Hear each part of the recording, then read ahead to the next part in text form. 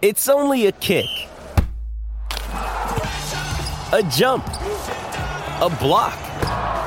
It's only a serve. It's only a tackle, a run. It's only for the fans. After all, it's only pressure. You got this. Adidas.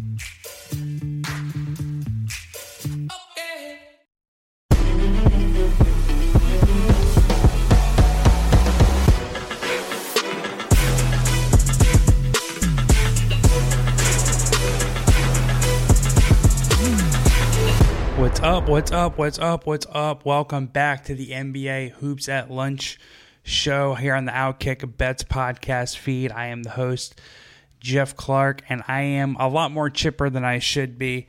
Started this week off with a losing day.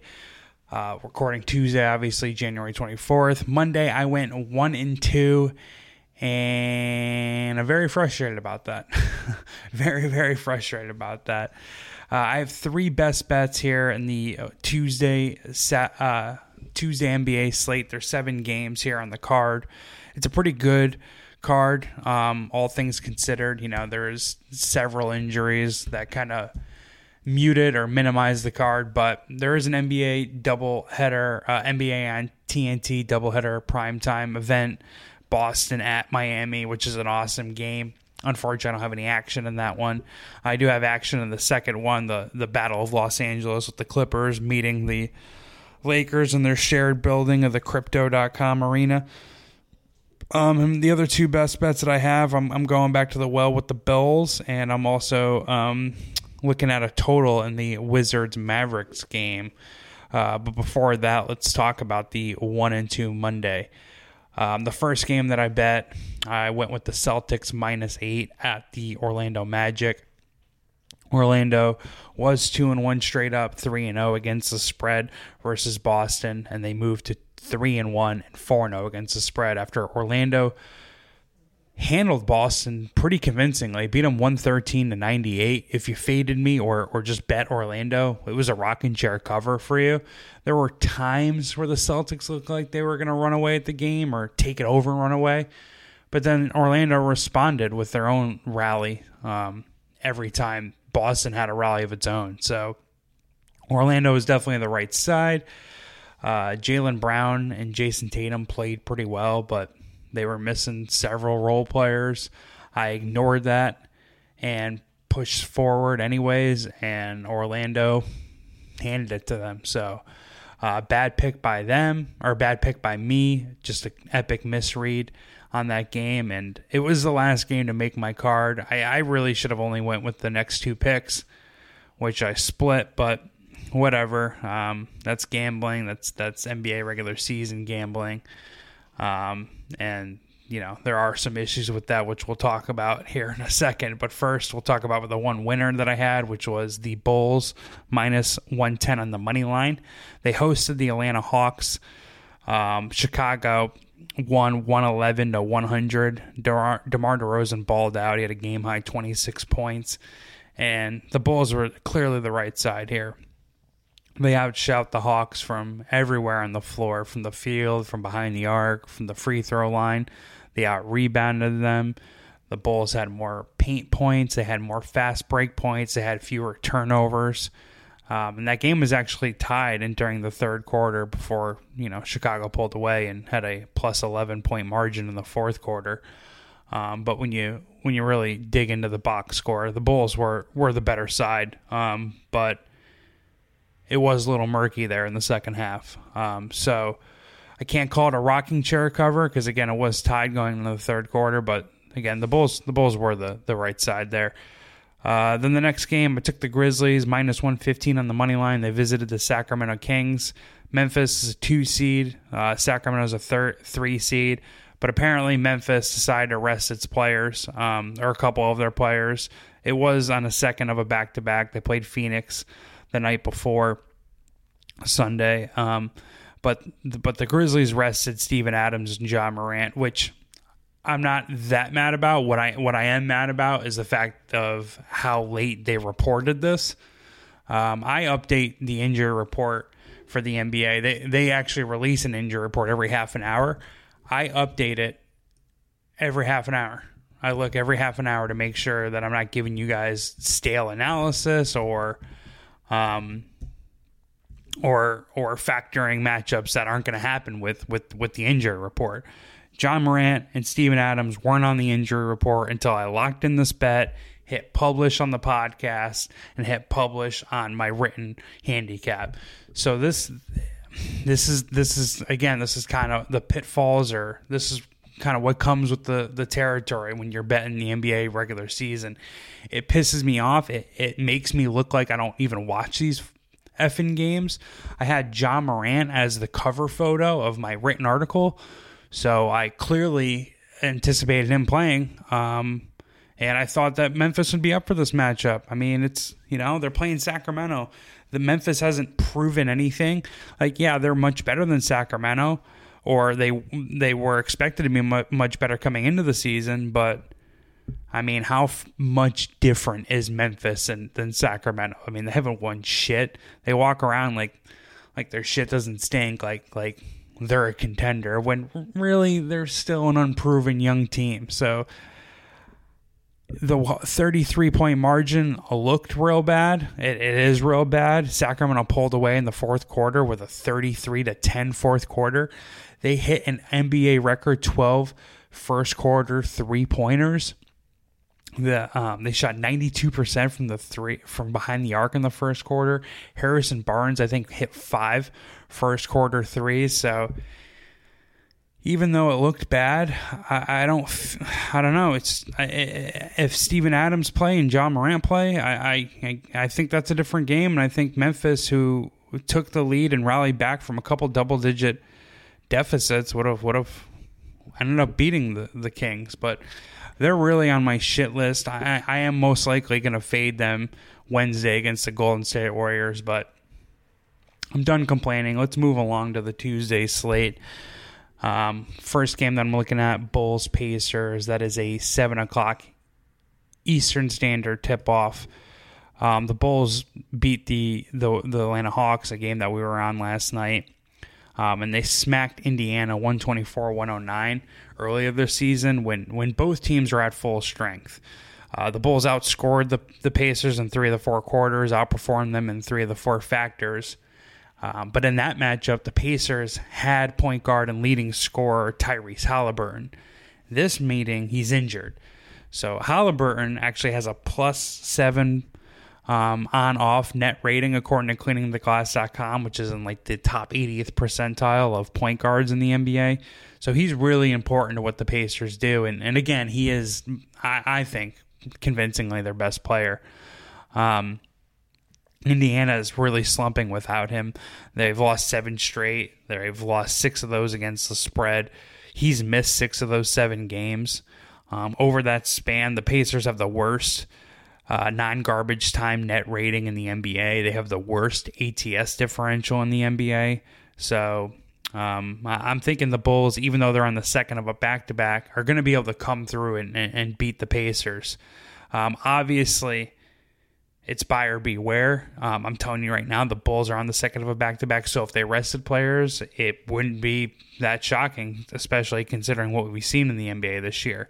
That being said, since the beginning of last season, when the Bulls signed DeMar DeRozan, they are 7-3 straight up and 7-2-1 on the road in the second of a back-to-back.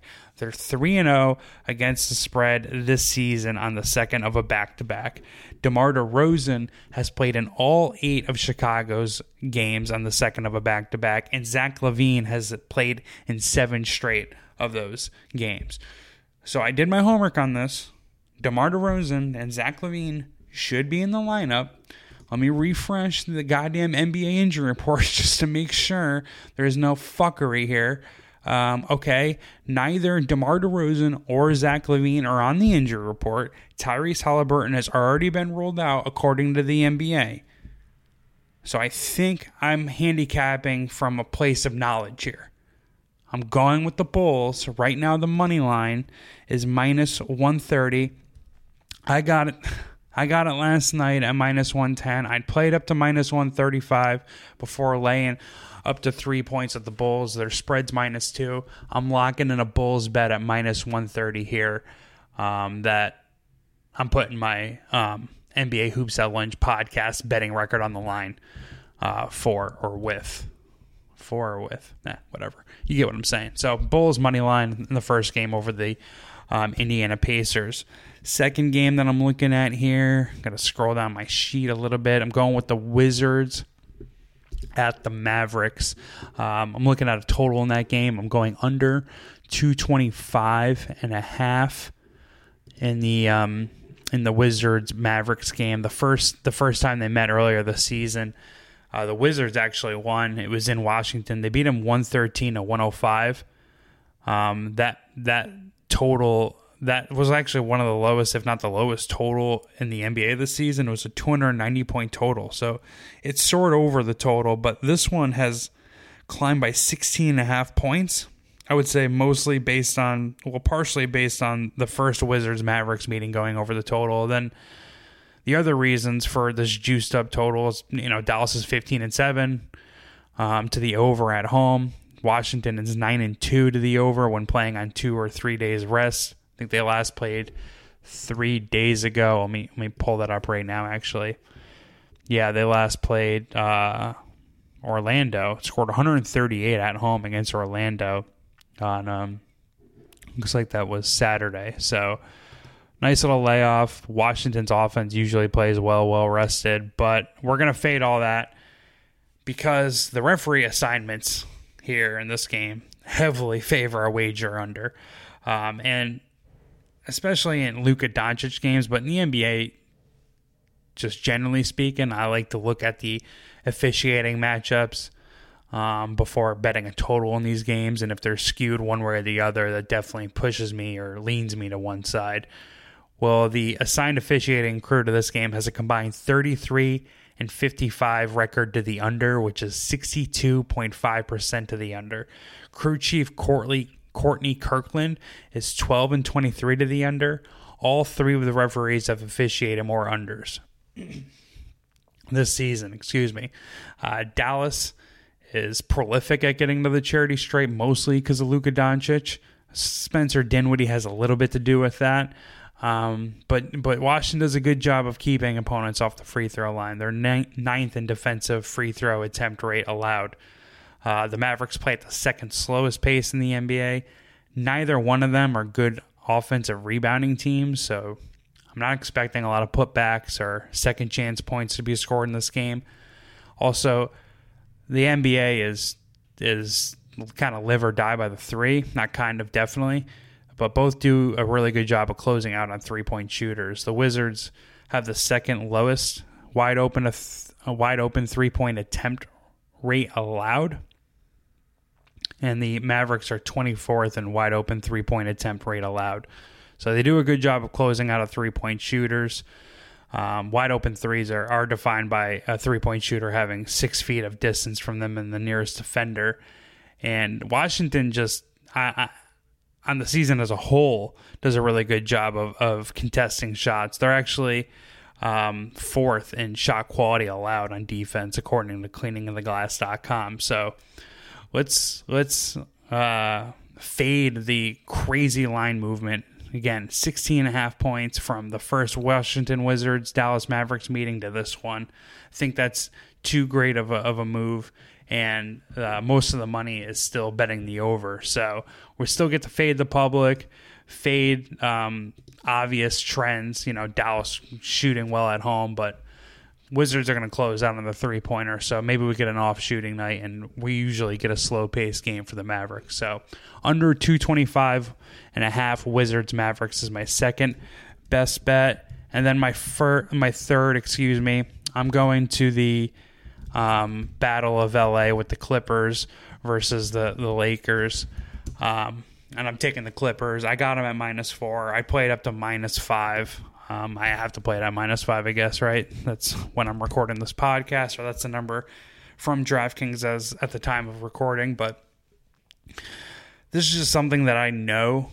I moved. I'm a New York transplant. I moved here to LA, from New York in late 2011. My first job in LA was with the Los Angeles Clippers. I got hired by the Los Angeles Clippers, I shit you not, the same day they traded for Chris Paul.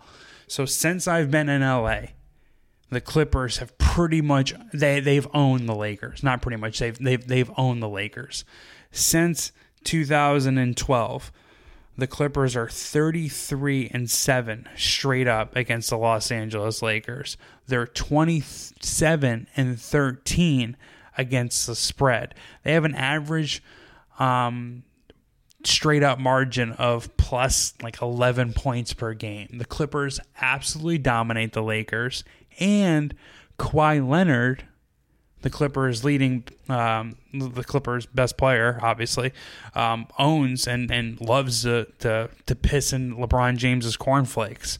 Kawhi's teams are 10-5 straight up versus LeBron's all time in the regular season. He won Finals MVP the year the Spurs. Kawhi's Spurs beat the LeBron and Heat in the finals. He's 7-5 straight up against LeBron in the finals. He outscores him slightly, outshoots him from everywhere on the floor, and Kawhi is just really, really good against LeBron James. It feels like it's a personal thing, right? Since the Clippers signed Kawhi Leonard, they are 10-2 straight up and 10-2 against the spread versus the Lakers. Kawhi went to LA, so did Paul George in 2019. At the time of writing, or at the time of this podcast, neither Paul George or Kawhi Leonard are on their injury report. I refreshed it as of 11:30 a.m. Eastern Standard Time. I got to get this out early, right? I need clicks. I need people to listen to this. I need positive reviews. Big thank you to all the people that have left reviews or do continue to follow me along on this podcast. So for content's sake, I'm doing the best that I can, but no Kawhi and no Paul George on the injury report. So when Kawhi and Paul George are on the floor, when Kawhi's on the floor, the Clippers score 12.2 more points per 100 possessions in non-garbage time, according to CleaningGlass.com, and 11 points per 100 possessions in non-garbage time when Paul George is on the floor. Also, there's that old adage, public dogs get slaughtered. 2/3 of the action are on the Lakers right now at DraftKings, according to VSiN. Makes sense. Lakers are very popular. LeBron's very popular. And the Clippers have struggled this season. In fact, their record is only 25-24, which is a joke considering how everyone talked about in preseason. Frankly, how I talked about in preseason. I have bets on them to win the finals. So, do I feel great about that? No. But I'm very confident the Clippers are the much better team than the Lakers. The Lakers don't have the backcourt to expose the Clippers' weak backcourt, which is definitely the thinnest part of the Clippers roster. Terrence Mann is their starting point guard as of right now, and he's not a traditional point guard. They're missing their starting shooting guard, who's a great floor spacer, just an excellent regular old-fashioned shooting guard in Luke Kennard. So despite that, the Lakers, they're starting... Who are they starting in their backcourt? Schroeder and Patrick Beverley. They just acquired Rui Hachimura. Apparently, Rui Hachimura isn't going to play. That's a coach's decision. This is according to the NBA injury report. Who knows? Maybe that could change. I actually wouldn't even be surprised if it changed. But I don't know. I don't think Rui Hachimura in his first game for the Lakers means anything to the line here. In fact, I'm betting that it doesn't mean anything to the line. Again, I got it earlier this morning at -4, but I'm willing to play the Clippers up to -5, which is what I'm going to give it out here on Tuesday's NBA Hoops at Lunch podcast. Which brings us to the end here. So if you can, please leave me a nice review on Apple or Spotify, wherever you get this podcast. Sucks. Started out with a 1-2 Monday, so my 3-week winning streak is on the line. After the first day of the week, not looking good, but I feel very, very confident I'm going to get it back. I'm feeling like we're going to go 3-0 tonight. So best of luck. Buyer beware, like I say in all my write-ups. buyer beware about the injury report. If I'm in your situation or from your shoes, I wouldn't bet these games until the final injury report's released. I think I have an edge on this stuff, and aside from the injury report or late injury news, I'm going to win. However, I definitely think there's some wisdom, or it's wise to wait until closer to tip-off when you know who's definitely going to play before locking in a wager. So maybe consider that instead of following me immediately after hearing this podcast. But if you listen, thank you so much, and I will talk to you guys tomorrow. Later.